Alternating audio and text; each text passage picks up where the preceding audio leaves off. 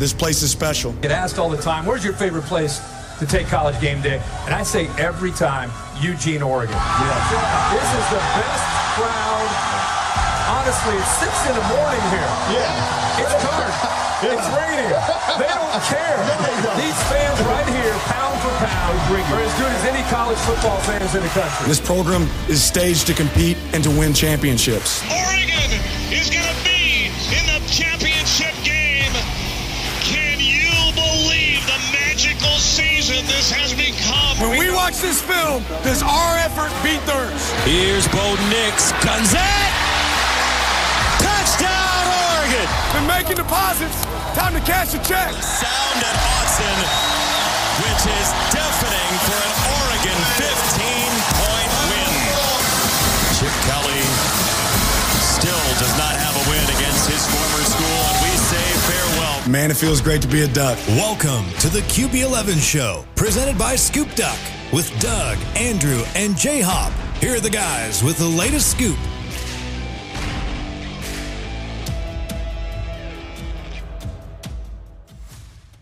Oh, hey there, guys. It's QB11 back with another episode of the QB11 Show.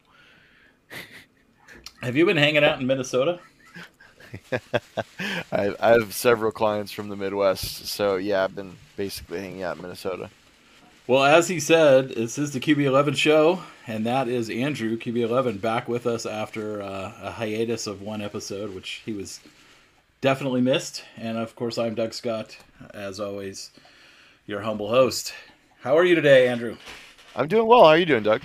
I am well. I'm excited to record again with you. I missed you last episode, and I'm excited about the content we have coming out here today. Something old and something new. So we'll get on to both of those things. And of course, Justin Hopkins over at ScoopDuck.com is not with us this episode. He and I put an episode out a couple days ago. If you missed that, go back and listen to it. And of course, he'll be back on our next episode, I'm sure.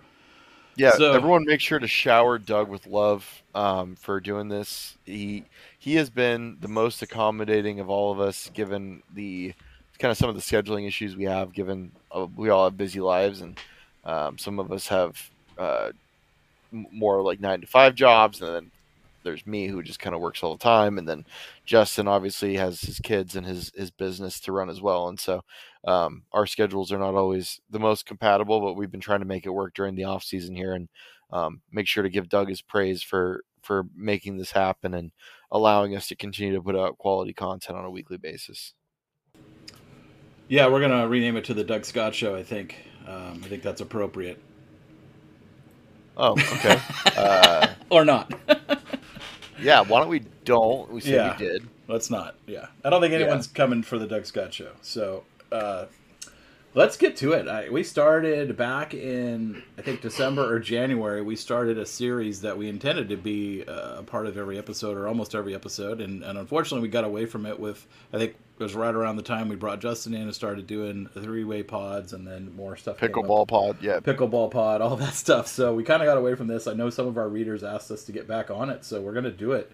And that's our position room by position room kind of rundown of the current roster as we head into spring ball. Well, I mean, technically spring ball started. We're restarting spring ball here. I think today or tomorrow is the next practice. Like tomorrow is the third practice of spring ball. So today we're going to talk about the running back room. And there's 5 people in this room.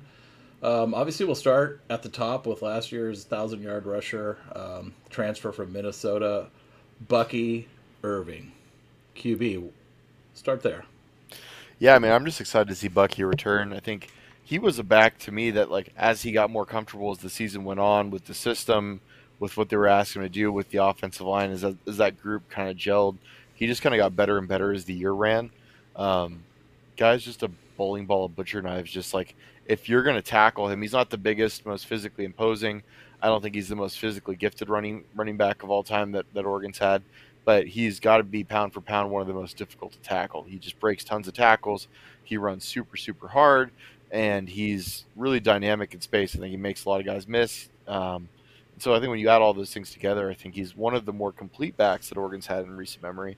Although there was a few cases last year of drop balls out of the flat and out of the backfield.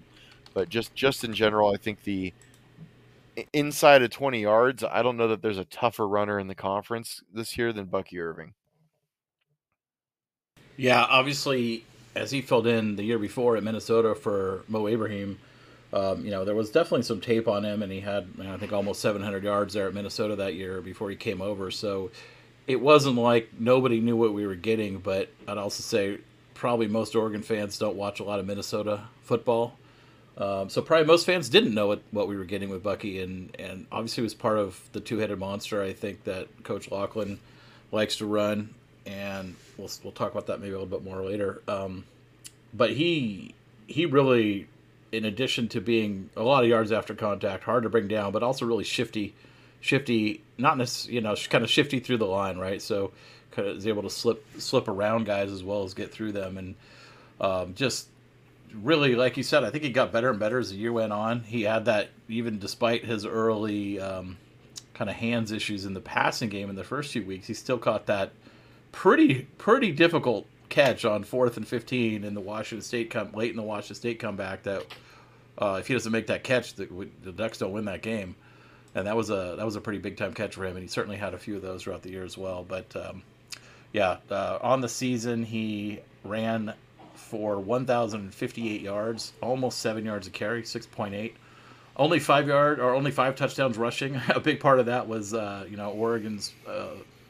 Oregon's use of Jordan James at the goal line, as well as using Bo Nix to run a lot of short yardage runs in. So, for guys like Bucky and Noah, if they didn't score from 5 yards plus out, they usually didn't get a chance to punch it in after getting us all the way down the field or most of the way down the field. So 5 touchdowns. He also had 31 catches out of the backfield for 300 yards and 3 touchdowns there. Yeah, like when I think of like Bucky over the course of the year, I think he ended the year on such a strong note against North Carolina. Just that first half in particular, he was just untouchable. Breaking tackles, making guys miss in the open field, setting up second and third level defenders to be made miss, breaking off big chunk runs. I'm just really excited to see what he looks like with, again, just another year of maturation in the weight room, and then also another year of familiarity within the system and the offense. I think that ultimately he'll have another 1,000-yard year, if I had to guess. Yeah, I think as we move on, probably to Noe Whittington next, I think it'll be interesting to see if the use of running backs changes at all under Will Stein, or is it completely the same kind of, I don't mean the formations and stuff like that, but like more of the rotation, right? Is it going to be more of what we saw last year, where you really have running back 1A and 1B, right? I think the workload between Bucky and Noah was probably like 60-40 throughout the course of the year. Yeah, 156 carries for Bucky and 139 for Noah. So, maybe even closer to 55-45 there. And then you obviously had your situational backs, right? So you had Jordan James as your goal line back.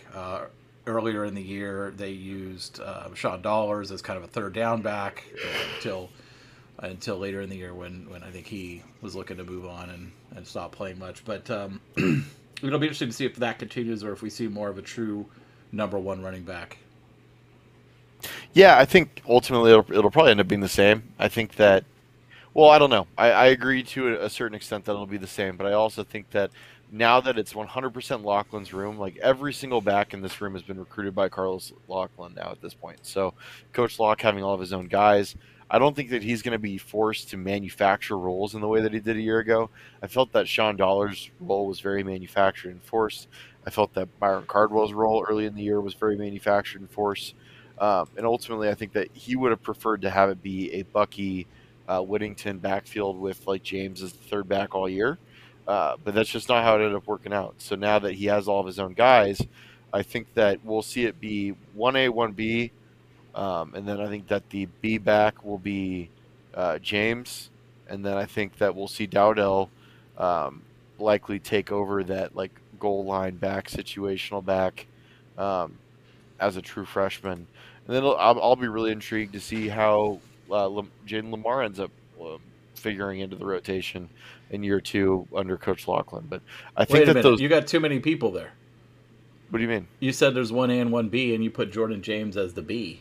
Or you're saying he's the third back? Like, I think he's the third back. Okay. I think that he's like, or the second back if those guys are 1A, 1B, right? Like, I think I got you. Yeah.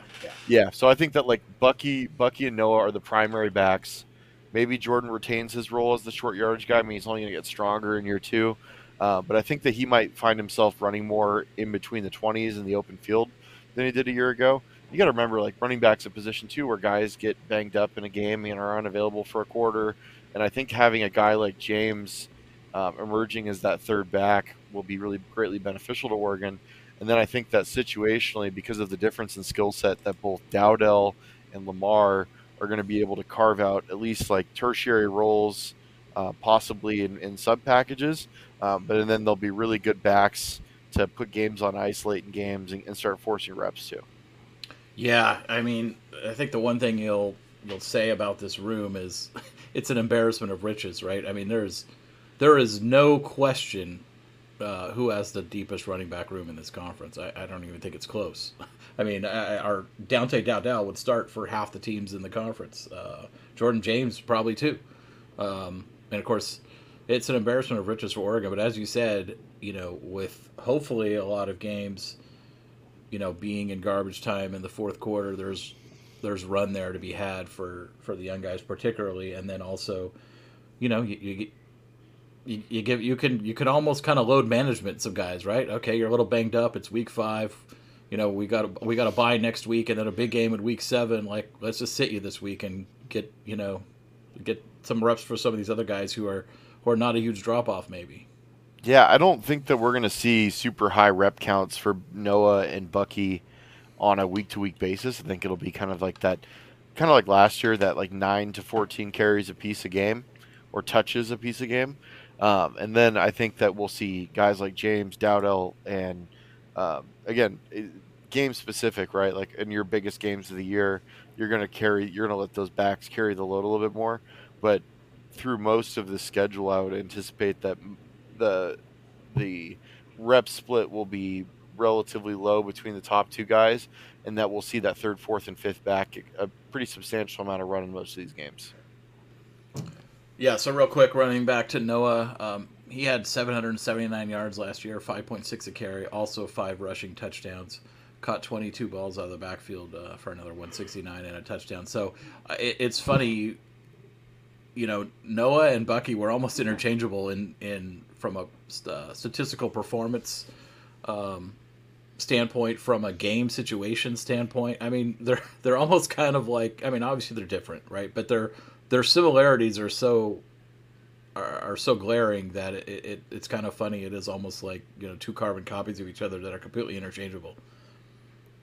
Yeah, they're different backs. They've got different skill sets, and I think they have different running styles. I think at times Bucky is looking to be creative to a fault, and he will lose yardage, or he will pass up on the 4-yard run in hopes of cracking off something longer, and ultimately it'll end up turning into a negative play. Whereas Noah is much more decisive in the fact that he's going to put his foot in the ground and hit that first crease. He's more of a one-cut runner, where I think Bucky's a lot more comfortable being a pick-and-slide guy. But Noah's got good gas and good juice, and I think he gets underrated by Duck fans, I think, in terms of the quality of player that he is. And he ran really hard for Oregon at times last year. And I'd love to see Oregon with maybe a little bit more of a limited tight end room in terms of depth this year, run more two-back sets. And I think that the overall depth of this running back room will allow that. Yeah, I would think you'd want to see, more two-back sets and probably more forward wide receiver sets as well, just because of that tight end situation. But, I think you're right. And I think that's probably why we saw Bucky being the more regular of the two that was in there on kind of your short yardage, outside of the situations where you had Jordan James as a short yardage back. As we got to the later part of the season, down the stretch in those big games, and we had short yardage situations, you typically saw Noah in there on those 3rd and 1s and those 4th and 1 kind of plays. And I think that's probably goes back to kind of what you were saying about the running style and his tendency to want to put his foot in the ground and get the yard versus, maybe Bucky looking more to be more slippery. And so I think that's probably why we saw that. Not sure I always agreed with it at times last year, but I'm not Coach Laughlin, and they don't pay me the big bucks. But Noah went over 100 yards one time last year. It was actually in that UW game. He had 20 carries for 108 yards and a touchdown in that game. Conversely, did not have a great Holiday Bowl at all, only 27 yards on 11 carries. But obviously, Bucky was carrying the day that day, so he didn't need him. And typically, that's what happens, right? You ride the hot hand. Yeah, I agree. I just think that Now that it's all his guys, and I think the room has been pared down a little bit. And I think that there was a lot of pressure to manufacture roles for other backs last year, at least like package wise. And I don't think that that's going to exist as much this year. I think that there's some names that are a little bit more established in regards to the way that they're viewed by the coaching staff and I guess their production merits that, right? And so I think that guys like Bucky and Noah will play very predominant roles, especially in big games and when games are in close contests. And then I think that guys like Jordan James are going to be able to earn their way into that rotation, creating opportunities for those sub-package roles to be manned by those younger players that are incoming freshmen who are both on campus for spring. Yeah, speaking of Jordan James, so he ran the ball 46 times last year for 189 yards and 5 touchdowns. It's only a 4.1 average, but obviously that is very deceiving given that the bulk of his carries were in, goal line and very short yardage situations. So he also had those 5 touchdowns equal what both Noah and Bucky had as well on the ground. Wasn't really a factor at all out of the backfield. Again, not surprising considering his role in the offense. He did catch 1 pass against BYU. His best game from a production standpoint came down in the desert at Arizona, where he got a lot of late run in that game, which was a blowout. He got 69 yards on 10 carries there. So there was definitely flashes out of James. I thought we saw some stuff in the bowl game as well, where he actually had only 3 carries, but he got 9 yards a carry out of it, where he kind of showed, some of what he could be going forward. Yeah, I 100% agree with you. I think that when James got those opportunities outside the goal line to run in the open field, I think he showed really good run skills. And I think that he showed he's a really strong runner with good contact balance already at this stage in his career. And that was as a true freshman who I don't believe was an early enrollee, which gives me a lot of confidence that, again, as he develops, as the game slows down for him, as he becomes more comfortable running in this system and at this level, he's going to be a guy I think that becomes a really strong, consistent runner, which is – I don't know. I see him as a guy that could become a primary back at some point in his career. Right? I don't think that he's limited to being a role player. I just think that as a true freshman, that was what was available, and he did a really good job in that setting. There was a couple runs against BYU.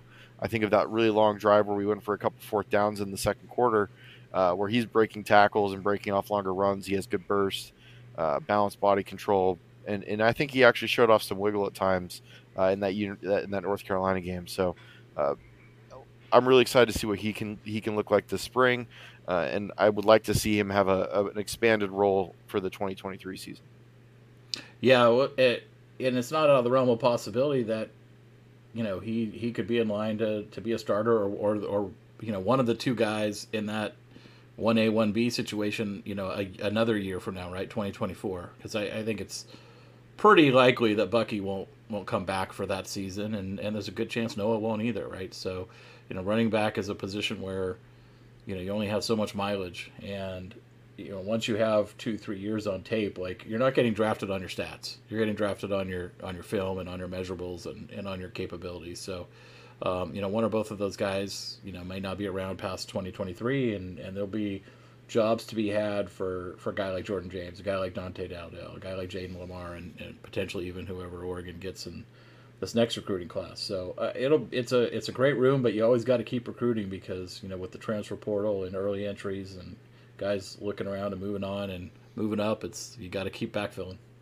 Yeah, well, and Coach Loughlin's done such a good job of identifying and then securing his top priorities early on in cycles, and so that gives me a lot of confidence in his ability to continue to kind of build out this running back room and just kind of keep the pipeline flowing. Because, again, I don't think it would be a smart move for either of Bucky or Noah to come back. Not that I think that they're high-level NFL guys right now, because I don't, but they're running backs that are kind of who they are at this point. And so, what value does it do to come back and run? Like, I understand there's NIL, but come back and run at a discount relative to going to try to pursue a professional career while the odometer still has lots of miles left on it.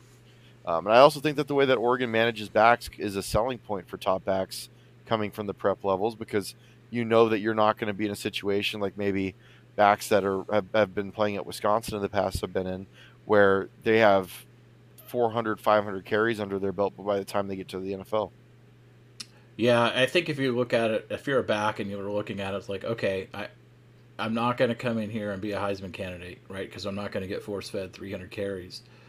But all the advantages you just said are out there as well. And again, the NFL is not drafting you based on your stats. So as long as you have a role and you can put the reps on tape, you can prove your worth. Yeah, I agree with you. All right, I guess we'll talk briefly about, you mentioned Dante Dowdell, Jaden Lamar, the two true freshmen. They're both on campus, have been since January. I actually met them both in person at the signing day event, or both the signing day events back in February. And, I mean, they definitely looked the part, and Dante Dowdell does not look like a true freshman. That dude is jacked. He's a big kid. He's definitely a different body type than what we have in Noah and Bucky. Yeah, these are some big backs. I think even Lamar, he's not a big back, but he's physically developed for his age. Yes. Again, he's got a different skill set. He's more of a all-purpose back, receiver out of the backfield, third down guy. I think he'll develop into a fine every down back over time, but I just think early on that's a role that he'll be able to carve out for himself, being pretty twitchy and explosive in the short area. Whereas Dowdell is just a grown-ass man, right? That's a kid that you want to get him running downhill behind his pads, get him north-south. And I think he, body type-wise, is the outlier of the entire room. He's the biggest guy. Jordan James is thick, but he's only about 5'9", 5'10", whereas Dowdell's a 6'2", 220-pound kid already. And he's not done growing. He's going to get bigger. So I'm really excited about both these players. I think both of them have substantial upside, and I think the spring is going to be a good opportunity for them to showcase themselves as these older backs with lots of experience are on reduced rep counts.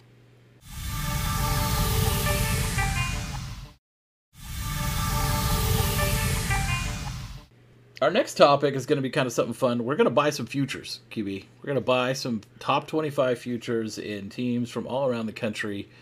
And the premise here is we're going to look ahead over the next 3 to 4 seasons, right? So this is not our prediction for the top 25 for 2023 season. This is our prediction for. These are the top 25 programs, if you will, over the next 3 to 4 to 5 season window, right? So who's going to be positioned to best win national titles, playoff games, playoff appearances, conference titles, et cetera, et cetera.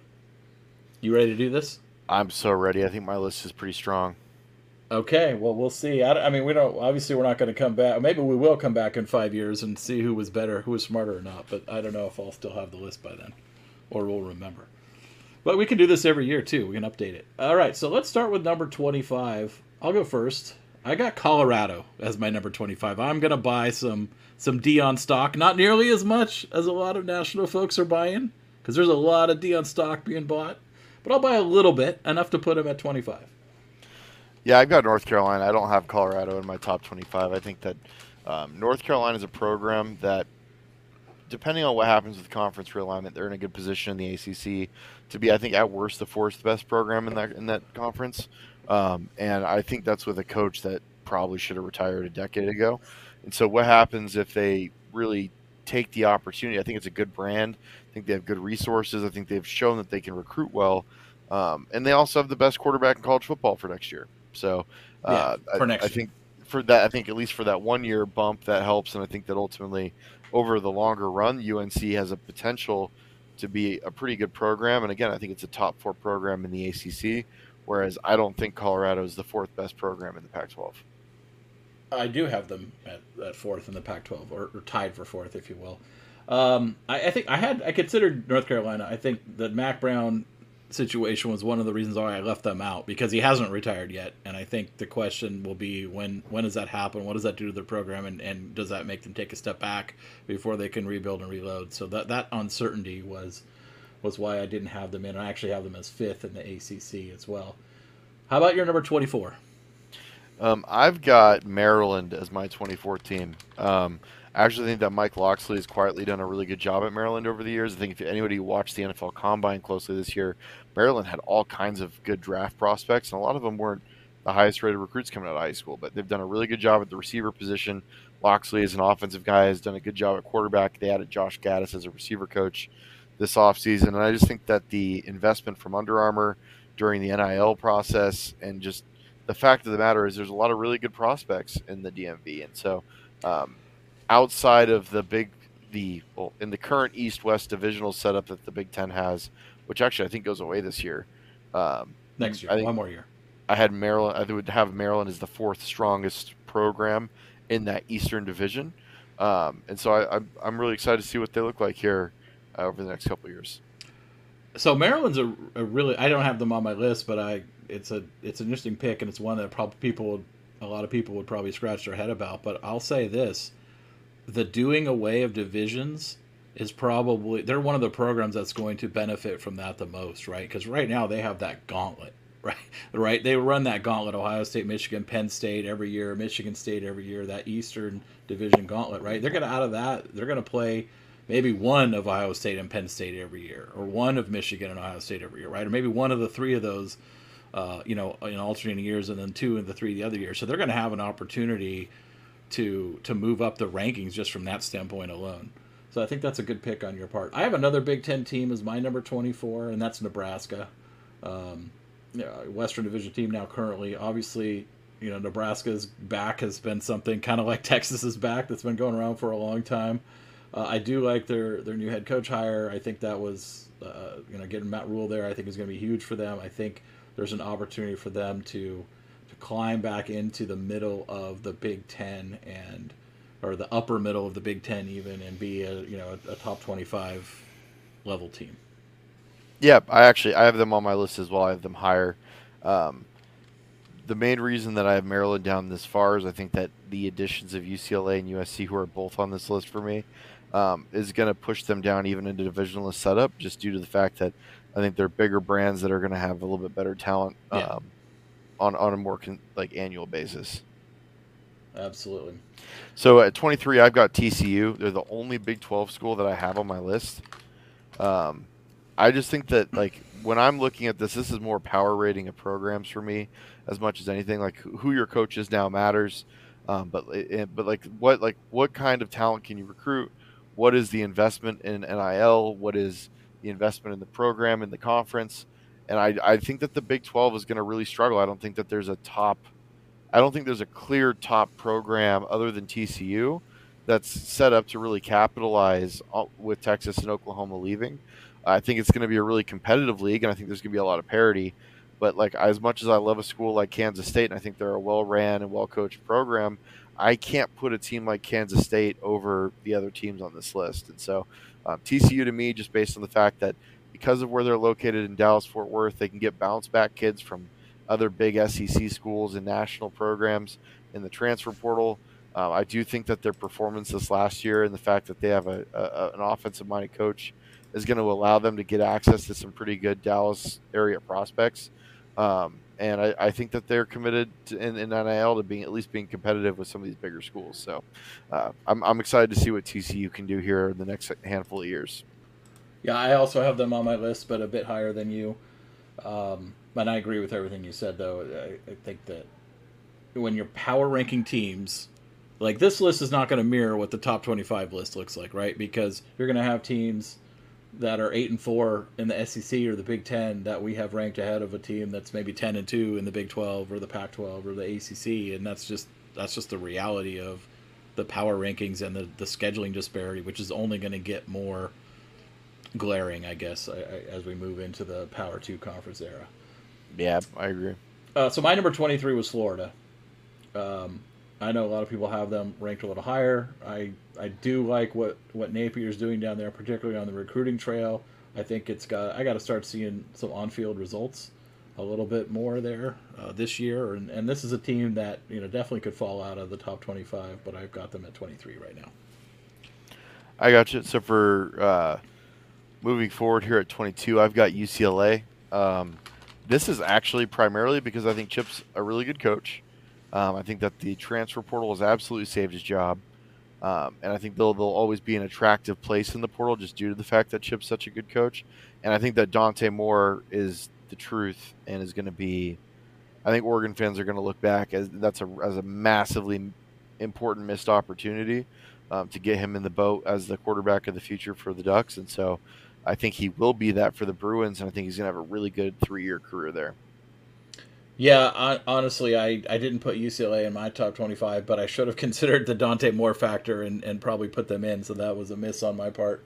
I've got Louisville at 22 on my list. I have them as the 4th team in the ACC. I think you had North Carolina. I've got Louisville.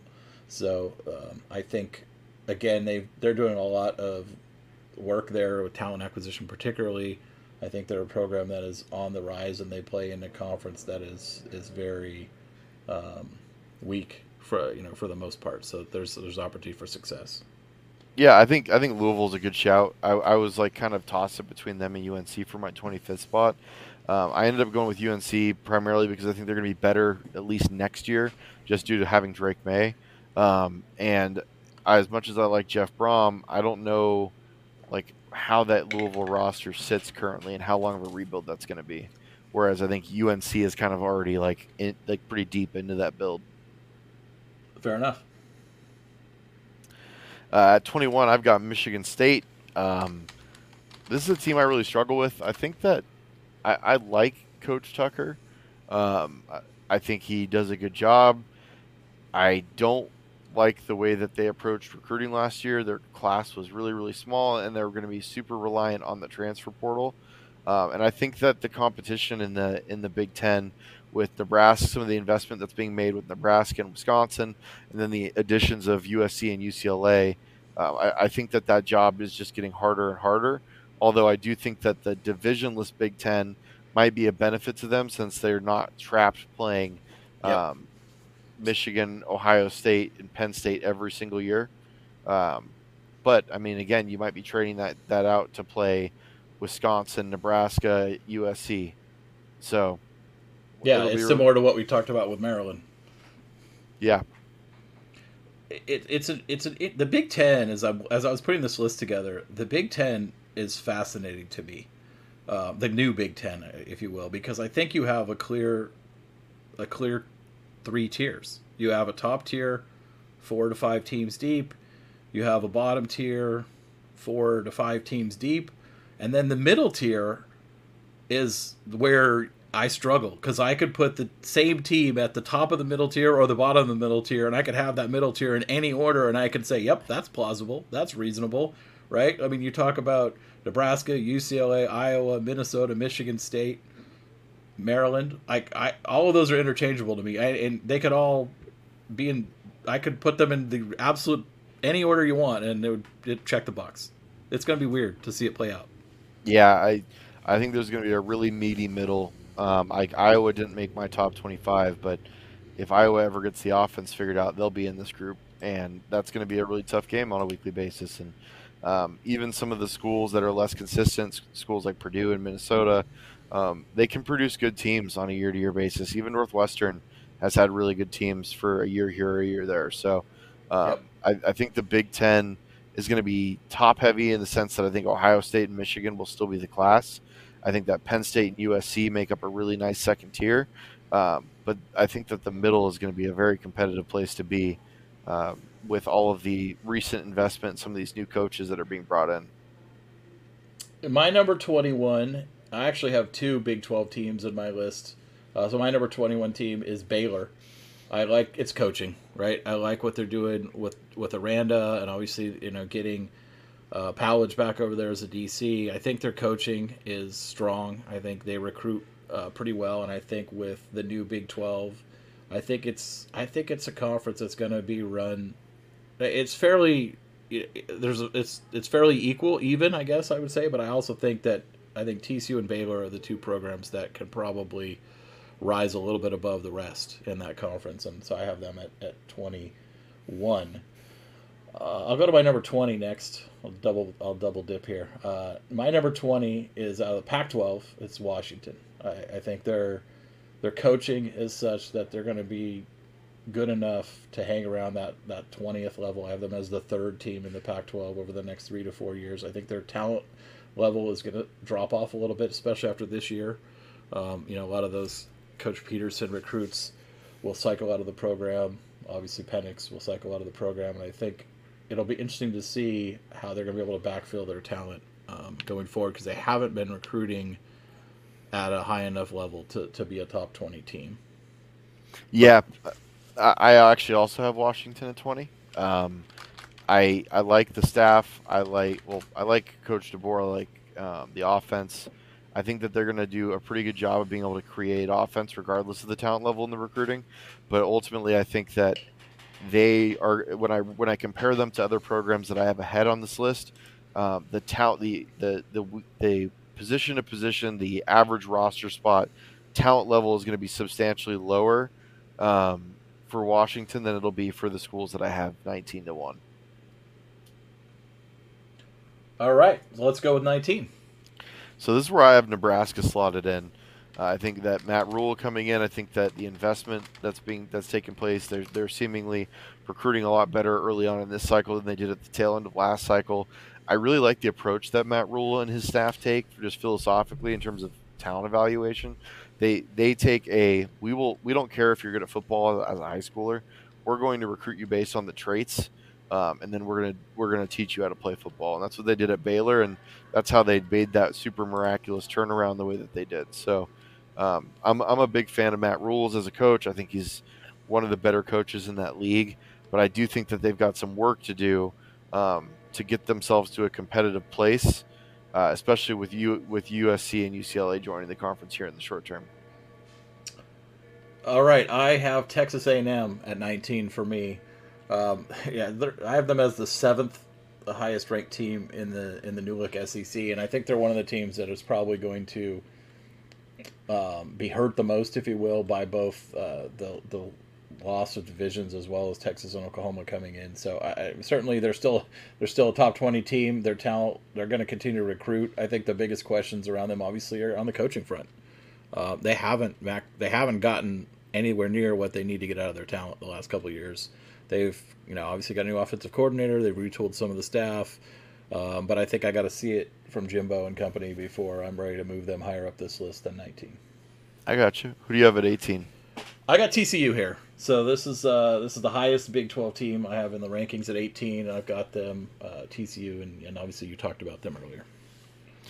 All right, so this is where I have Florida. And I actually think I like Florida as a program more than some of the schools I have ahead of them. But just based on where I have them sitting in the SEC, this is the first SEC school that I've listed off. But they're also my 9th ranked SEC school. And so just based on the competition that they're going to have to deal with in their own league, I have to ding them a little bit relative to their peers. And so I've got Florida 18. What do you got? I had TCU at 18. Oh yeah, my apologies. Yeah, no worries. So now I'm going to 17. Yep. And this is actually where I have Florida State. I think Florida State to me is the third over the longer term with Mike Norvell. I think that they're the third best program in the ACC currently, and it sounds like from all the recruiting stuff I've been reading the last couple of weeks that Florida State's NIL has really come together. I know they really dominated the transfer portal this season, but they really need to start hitting that prep recruiting hard.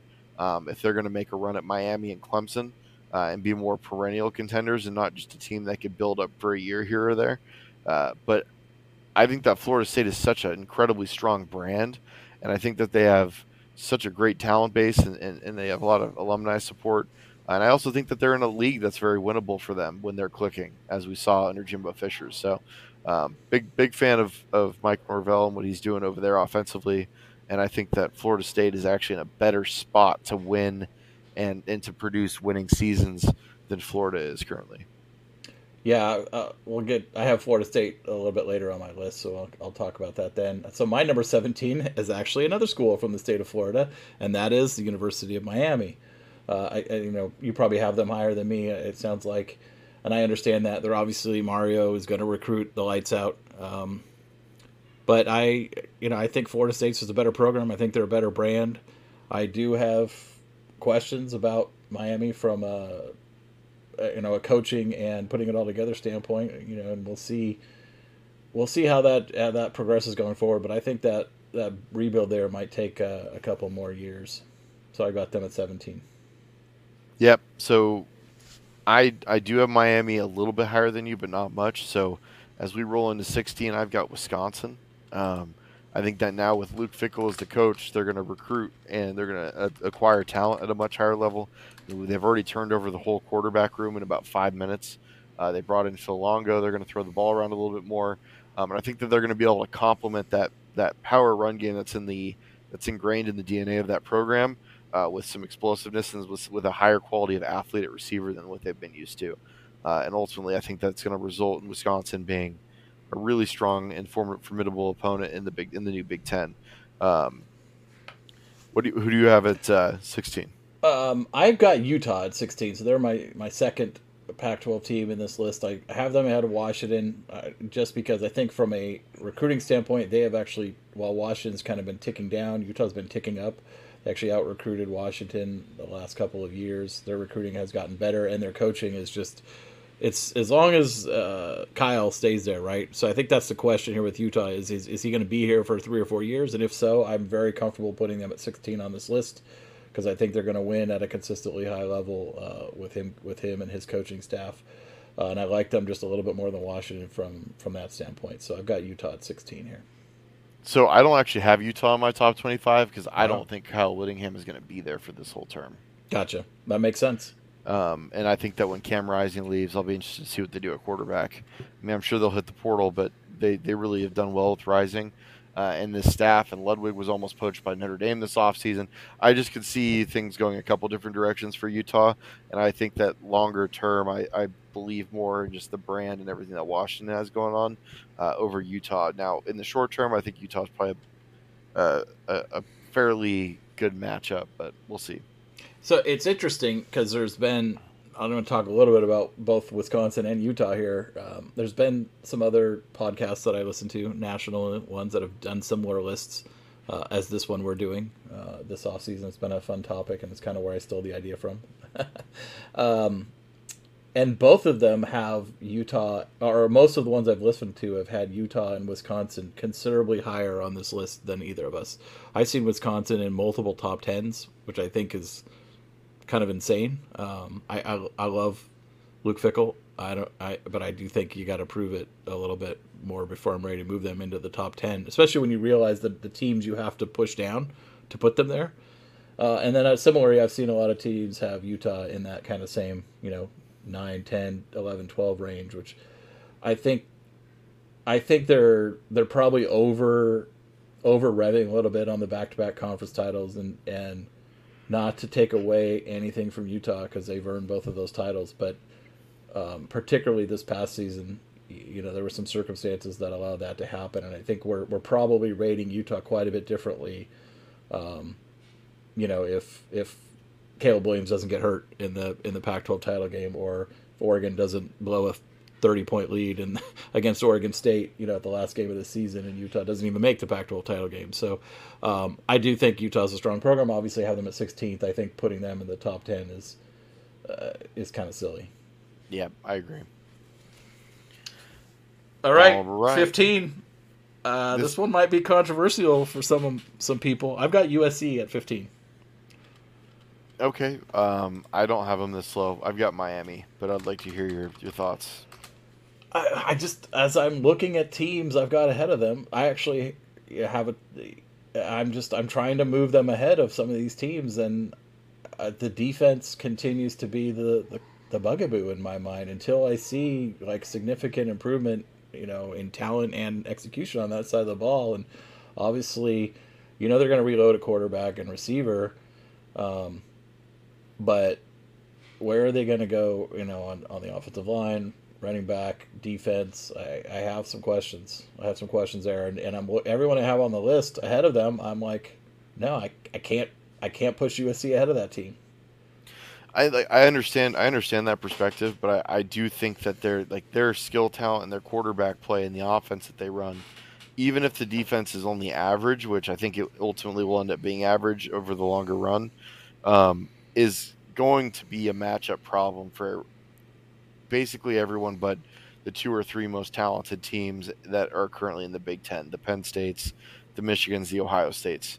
And so I don't know who is equipped to A, stop them, and B, match them or inflict their own will on an average defense on a consistent basis. So I've got Miami at 15. If Mario ever figures out the offense, they've got a lot of talent. They've turned over a ridiculous amount of the staff, but the roster is definitely going to improve. I mean, we know how Mario recruits. I think that's going to be a really strong roster here in the next year or so. And so I think that if I'm buying futures of an ACC team, they're going to be a team that's probably competing for ACC titles here in the shorter term. Yeah, it makes sense. Moving on to 14, I have Wisconsin here, so I know you had them.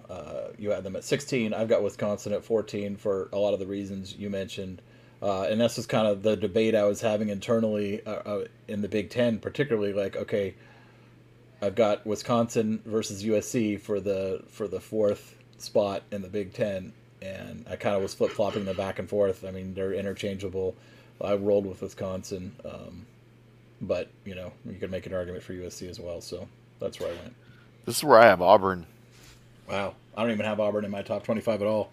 I got you. Well, so Freeze is a really good offensive coach. Auburn's a program that can recruit the type of talent in the fronts to play for national titles. I mean, they've played for 2 national titles in the last 13 years. They've won one. They almost won a second one under Gus Malzahn against Florida State in the last BCS national title game. I think that Auburn, you can see it, the investment, the fanaticism around that program, the NIL is going to be there, and they're in a really good hotbed where they can get into that Atlanta market and recruit Florida, recruit the Southeast. I think that Auburn is one of those SEC programs that can actually win a national title, that can win an SEC conference title, and I think that with the offense that Freeze is going to bring to Auburn, I think that they're going to be a pretty competitive team to watch over the next 3 or 4 years. Fair enough. 13, who you got? I got A&M. Talent acquisition matters. I know that they haven't gotten quarterback right and offense right. I think we'll see what happens this year with Bobby Petrino. But ultimately, even if it doesn't work out, I think that A&M has enough money and they're committed enough to winning that the roster will always be strong, and they'll just go hire another coach who might be able to actually get it done. So I would not feel comfortable having a team with just the ridiculous FU money that A&M has, not in my top 15. So I've got them at 13, just ahead of Auburn, just based on the fact that roster is already incredibly strong, and their recruiting momentum isn't seeming to stop. And Jimbo Fisher has proven to be a winner in the past, and maybe he can get things righted offensively.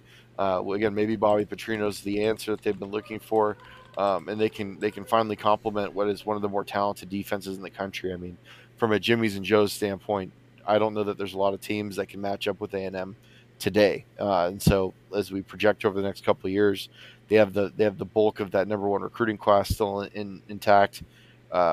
I want to see what A&M can put together. I've got Florida State as my 13.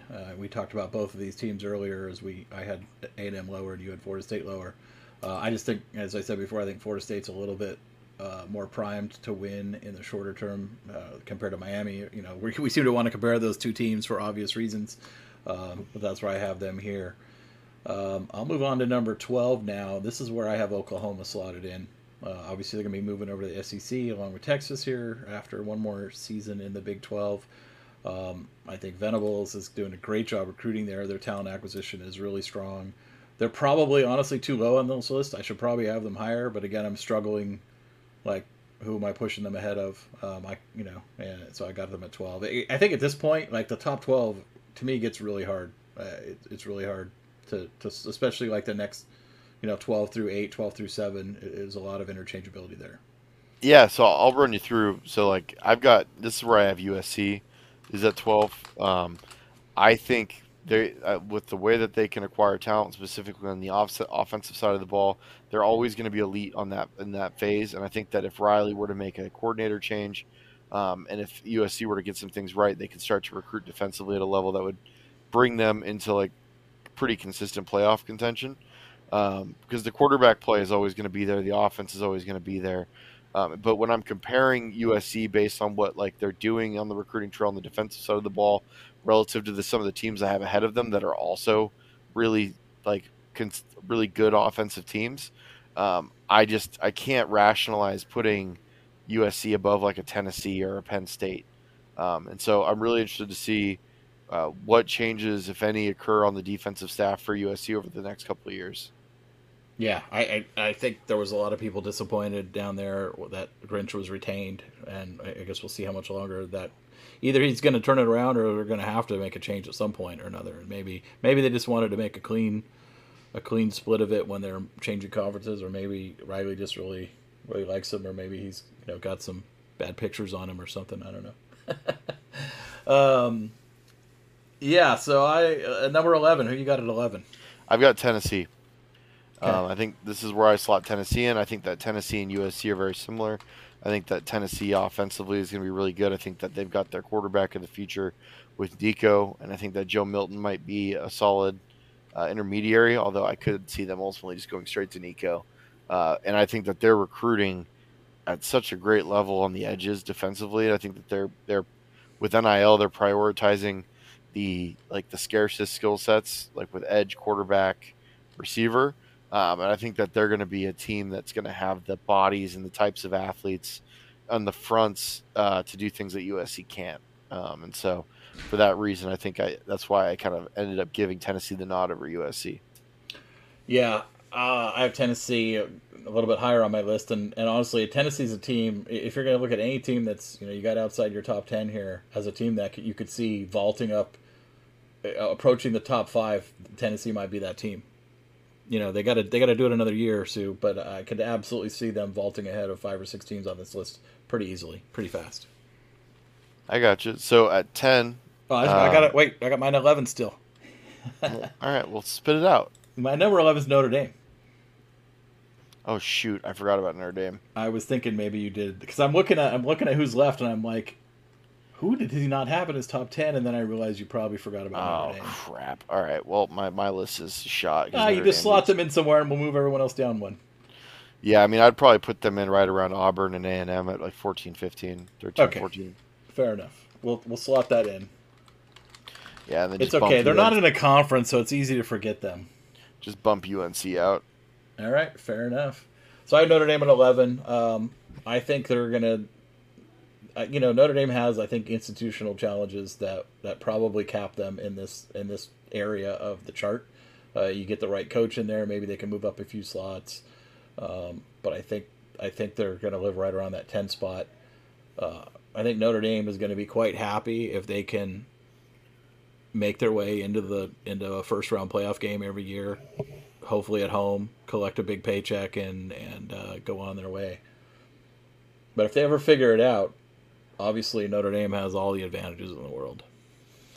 Yeah, I think Notre Dame has a lot of advantages. They have a lot of disadvantages. Getting certain types or certain kids into school, it kind of limits their recruiting base a little bit.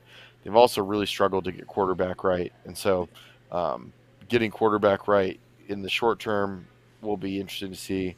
And then in the longer term, what does that look like over the next 3 or 4 years? Like, who is the prep that they're bringing in that's going to be the guy?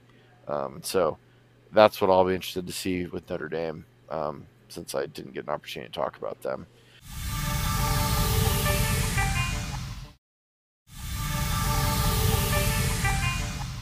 All right, top 10, QB. Yeah, so I got Penn State at 10.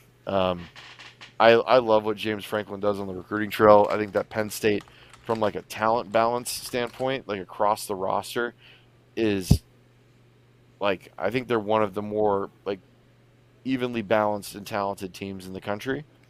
But I don't know that James Franklin is as good a coach as some of the other coaches I have in front. And I also think that they're always going to be at a slight disadvantage in comparison to the Ohio States and Michigans of that league. Yeah, I got Tennessee at 10, and we talked about them obviously a minute ago. We had them at 11, so we're pretty close there. And I have Penn State coming up on my list a little bit higher, but Tennessee's at 10 for me. At 9, I've got the Ducks. Obviously, recruiting is there. They have a top 10 roster in the country based on the recruiting. They continue to recruit. In fact, I would say They're probably recruiting better, at least from a balance perspective, a roster balance perspective across the whole roster, better than they were under Mario. I think they are under Dan. Oregon has their NIL figured out. I think they've got one of the, quietly to most, one of the better NIL programs in the country, and I think that's become pretty clear.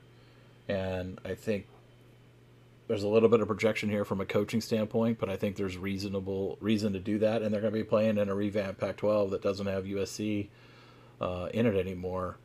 Not to say that USC's been dominating the conference, but obviously they're on the rise with Lincoln Riley right now. And I, a year ago we were sitting here talking about how this conference is going to be Oregon versus USC for the foreseeable future, and how much fun that could be. Well, now one of those teams isn't in it anymore.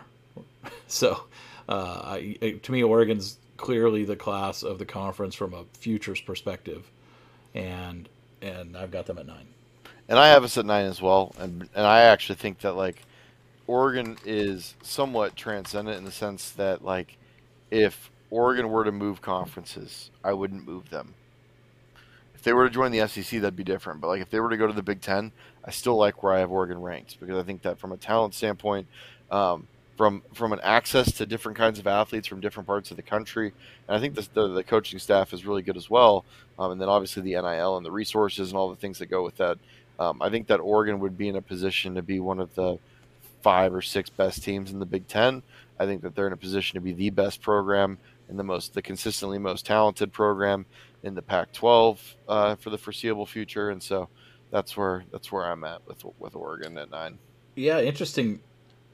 I mean, if Oregon were to move to the Big Ten, you could actually see that helping Oregon's recruiting, and not just from a money standpoint, right? Oregon's a national recruiting brand already, right? I mean, they go recruit all over the country, and actually playing, 5-6 games a year, or 4 games a year in the Midwest footprint, could be compelling to a lot of people that Oregon's already recruiting and signing in a lot of cases already. So it could actually improve that even more. But it's an interesting thought I just had. Who you got at 8? I got Oklahoma at 8.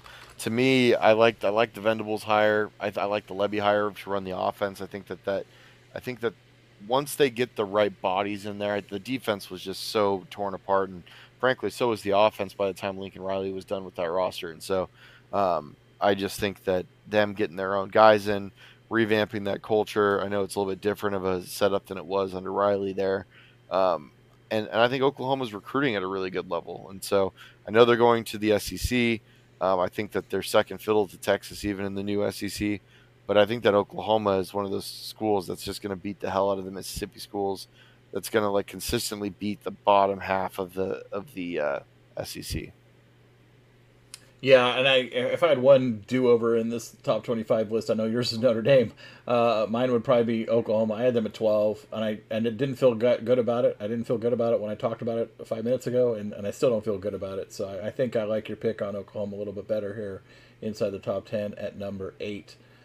Speaking of Texas, I have them as my number 7, and again, this is a team that could easily slot in even higher, but I'm gonna want to make them prove it a little bit first. So I got them at 7. I got Michigan at 7. I got Texas at 6. The reason so is that I think that Texas as a program is set up a little bit better for success. They're more willing to spend on NIL. I think that they have access to a better athlete at whole, just based on philosophically how they recruit, where they're at, the fact that they're the biggest brand in that state, and just how much talent comes out of that state on a regular basis. And I also think that offensively they're going to be more forward-thinking with Sark as the head coach. And so Texas is out recruiting Michigan. I think that ultimately they're going to have the more talented roster in the longer run. And I think that Texas at some point is going to have like a playoff caliber team. Yeah, I have no doubt about it, especially as we move to a 12-team playoff. I think they could be there. I mean, they could be there in year 1 of the 12-team playoff. They could be there this year at all. It wouldn't surprise me if they won that league this year and went undefeated. They have that's not a lot of talent. That's a good point. I have you had Michigan at 7. I had Texas at 7. You had Texas at 6. I've got Clemson at 6. I think probably a little low. Maybe they should be 5 here. Maybe I should flip flop them. But they've kind of fallen off a little bit the last couple of years, not completely, right? But they're not what they were 3 years ago, 4 years ago. Can they get back to that level? Sure they can. Will they? I guess time will tell. So I've got them at number 6. So I've got Clemson at 5. And if they hadn't hired Garrett Riley, I wouldn't have him this high. But I think that showed that Dabo is paying attention and that he knows that he can't be complacent, and that he needs to continue to bring in outside ideas and push the envelope there. And they recruit at such a high level. Again, they have access to talent in the state of Georgia and the South, and on the Eastern Seaboard, specifically in the front seven, that other programs wish they could get. Being able to go down into Alabama and get a 5-star like Peter Woods is a perfect example of that on the interior of the defensive line.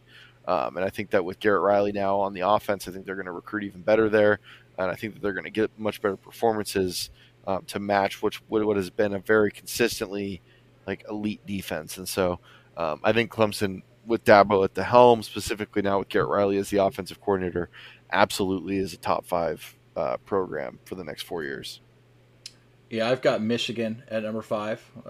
Probably a little high on them. I think, probably paying some deference to the 2 back-to-back playoff appearances and Big Ten titles there. I think the question with Michigan is Harbaugh and quarterback, right? Can they figure out quarterback? And is Harbaugh going to be around for the 3 to 4 to 5 years that make up this timeline that we're ranking here? And it seems like every year he's eyeing the NFL.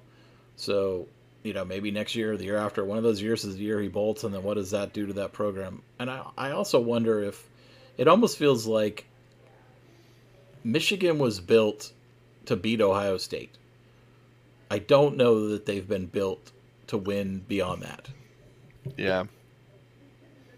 Yeah, that's why I have Michigan pinned down there below Texas and Clemson, is because I don't think that they recruit at a high, they don't get, when you're at this level, the baseline talent at the bottom of your roster needs to be at a certain level. And I think that while Michigan plays really well and they're bought in and they do a good job developing talent and they are producing good talent, their baseline talent level is not as high as these other teams. And I don't know that Harbaugh is going to get there, although they are recruiting at a better click this year than they had in recent memory. So unless one of us has completely dropped the ball here, we have the same 4 teams left in our top 4. Yeah. Why don't you kick it off with number 4? So number 4 to me is LSU, and I could totally understand an argument to making them number 3. LSU is LSU. It's a program that you can recruit unbelievably elite talent to. You have unlimited resources and support. I think Brian Kelly is a really good coach. I think that you saw the kind of talent that was existing on that roster last year, and they did a really good job on the recruiting trail. And so if they get quarterback right, I think that LSU is going to be one of the 3 best teams in the SEC on a perennial basis, which is going to absolutely put them in contention for a national title on a year in, year out. Yeah, LSU is also my number 4. I mean, their last 3 head coaches have all won national titles. So to say they can't, and that Brian Kelly can't, is absurd. Of course they can. One of the really interesting things, a little bit of an aside here, one of the really interesting things about going into the 12-team playoff era is the importance that's going to be placed on either winning a conference title game or even making it to a conference title game is going to be severely diminished. You don't need it. If you're in the SEC or the particularly, you don't need to win the conference title to need to be in that top 3. Yeah, top 3 for sure. But honestly, most years the top 5 are in. Maybe even the top 4. Yeah, anyway, top 4, top 5 most years are probably going to make it. And so you can make an argument that if you're coming down the stretch and you've got a juggernaut Georgia team, you'd almost be better off not playing that game. You get a better seed, you get more rest, and you cruise into round 1. I don't know, just a thought. But LSU's well positioned. Whether they're, I'm sure that no team goes into it with that goal, right? But I'm saying if you get to that point, and that's what happens, it's not the worst thing in the world. But LSU's going to be well positioned to compete for and win SEC titles, and certainly to make the playoffs and make noise there, as you said. So I've got them at 4. My number 3 is Ohio State. I know a lot of people will question that, given they've lost to Michigan the last 2 years, but they also were a field goal away from beating Georgia and winning the national title. So they recruit at a very high level. Ryan Day is always going to score a ton of points and have the offense figured out. Seems like they're making some progress on the defensive side of the ball. They're always going to have talent. They're Ohio State. Yeah, Ohio State is I think probably the most transcendent brand in the sport. Like just the power that brand pulls behind it, the amount of money, the power, the resources. I think Ryan Day's a really good coach. I think, as we saw, they're one of the few teams that has a roster that can actually go toe-to-toe with like a tuned-up Bama or Georgia. And so I think that having them at 3 is a no-brainer. And I think that people have been hard on Ryan Day due to the 2 losses to Michigan. But I think that the issues that caused those 2 losses are either already fixed or they're deeply in progress and will be fixed by next year. So 2-1, I'm sure, is going to be the same for both of us. I got Bama, Georgia 1-2. Or Georgia. You got Bama at 1? No, I got Bama at 2, Georgia 1. Okay, me too. Yeah, same order. It's funny because you listen to a lot of the national podcasts and the debate between Bama and Georgia, or Nick and Kirby as number 1 and number 2 is definitely raging. And I really particularly enjoy the Andy Staples show. Andy and Ari Wasserman arguing about it constantly, and I can't remember which one, but one of them is just holding on to Alabama as the clear number 1 and won't even brook a conversation about Georgia being 1. And I'm just like, I just can't get with that line of thinking at all. I mean, the baton has been passed. I mean, and Georgia's a machine right now, and they have access to better talent than Bama overall. I mean, they both have access to absurd talent, right? But Atlanta, they don't have access to better talent. Atlanta's a better recruiting ground than Alabama, but Bama just broke the record for the best recruiting class, literally 3 months ago. They have to work harder to get it, though, I think is what I'm saying. But I also think there's a I mean, Georgia's there. Like, we don't forget the recruiting part, but Georgia's there. They've won 2 in a row. Kirby is in his prime, taking nothing away from Nick, and I think Nick can easily win another title or 2 before he retires. But I just think if you're going to buy futures in one of those 2 programs, Georgia's going to get the nod for me. No, I agree. I mean, I agree in the sense that if I'm buying futures, I'm buying Georgia because Kirby's younger, but Nick is still the GOAT, and Bama still has unbelievable talent, and I do not think that Nick Saban is done winning national titles.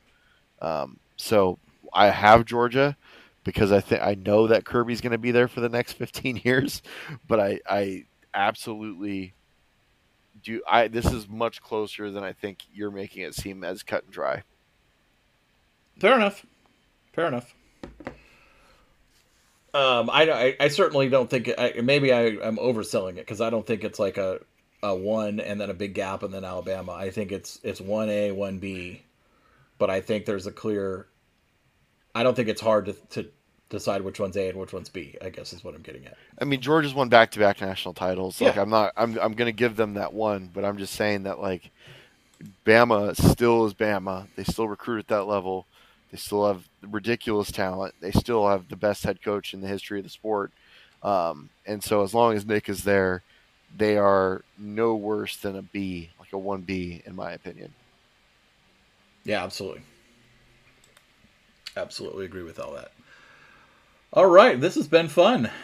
We'll see what the listeners think about any of this. If they agree, disagree, vehemently hate some of our picks. I don't know. Yeah, I mean, I think after running through it, there's a couple things I would change around. But I'm pretty happy with the way it turned out, other than Notre Dame getting omitted because I'm an idiot. But yeah, it happens. No sweat it. So I think that's a good hour, QB. I think that's a good episode. Get back into it. That was fun. It's good to have you back. Yeah, it's good to be back, and I missed you, and I miss Justin, and I'm excited to record again, hopefully here in the next couple of days. Absolutely. So thank you all for listening again. Check out scoopduck.com for all the latest in recruiting and other insider information. A lot of good visit information starting to come out around the spring game, which was here in 4 short weeks, a little less than 4 short weeks, actually. And then obviously spring practices pick up again this week, so we'll start hearing a lot more information about that as well. So, Andrew, you have a great evening, and we'll talk to you soon. Sounds good. You as well, Doug.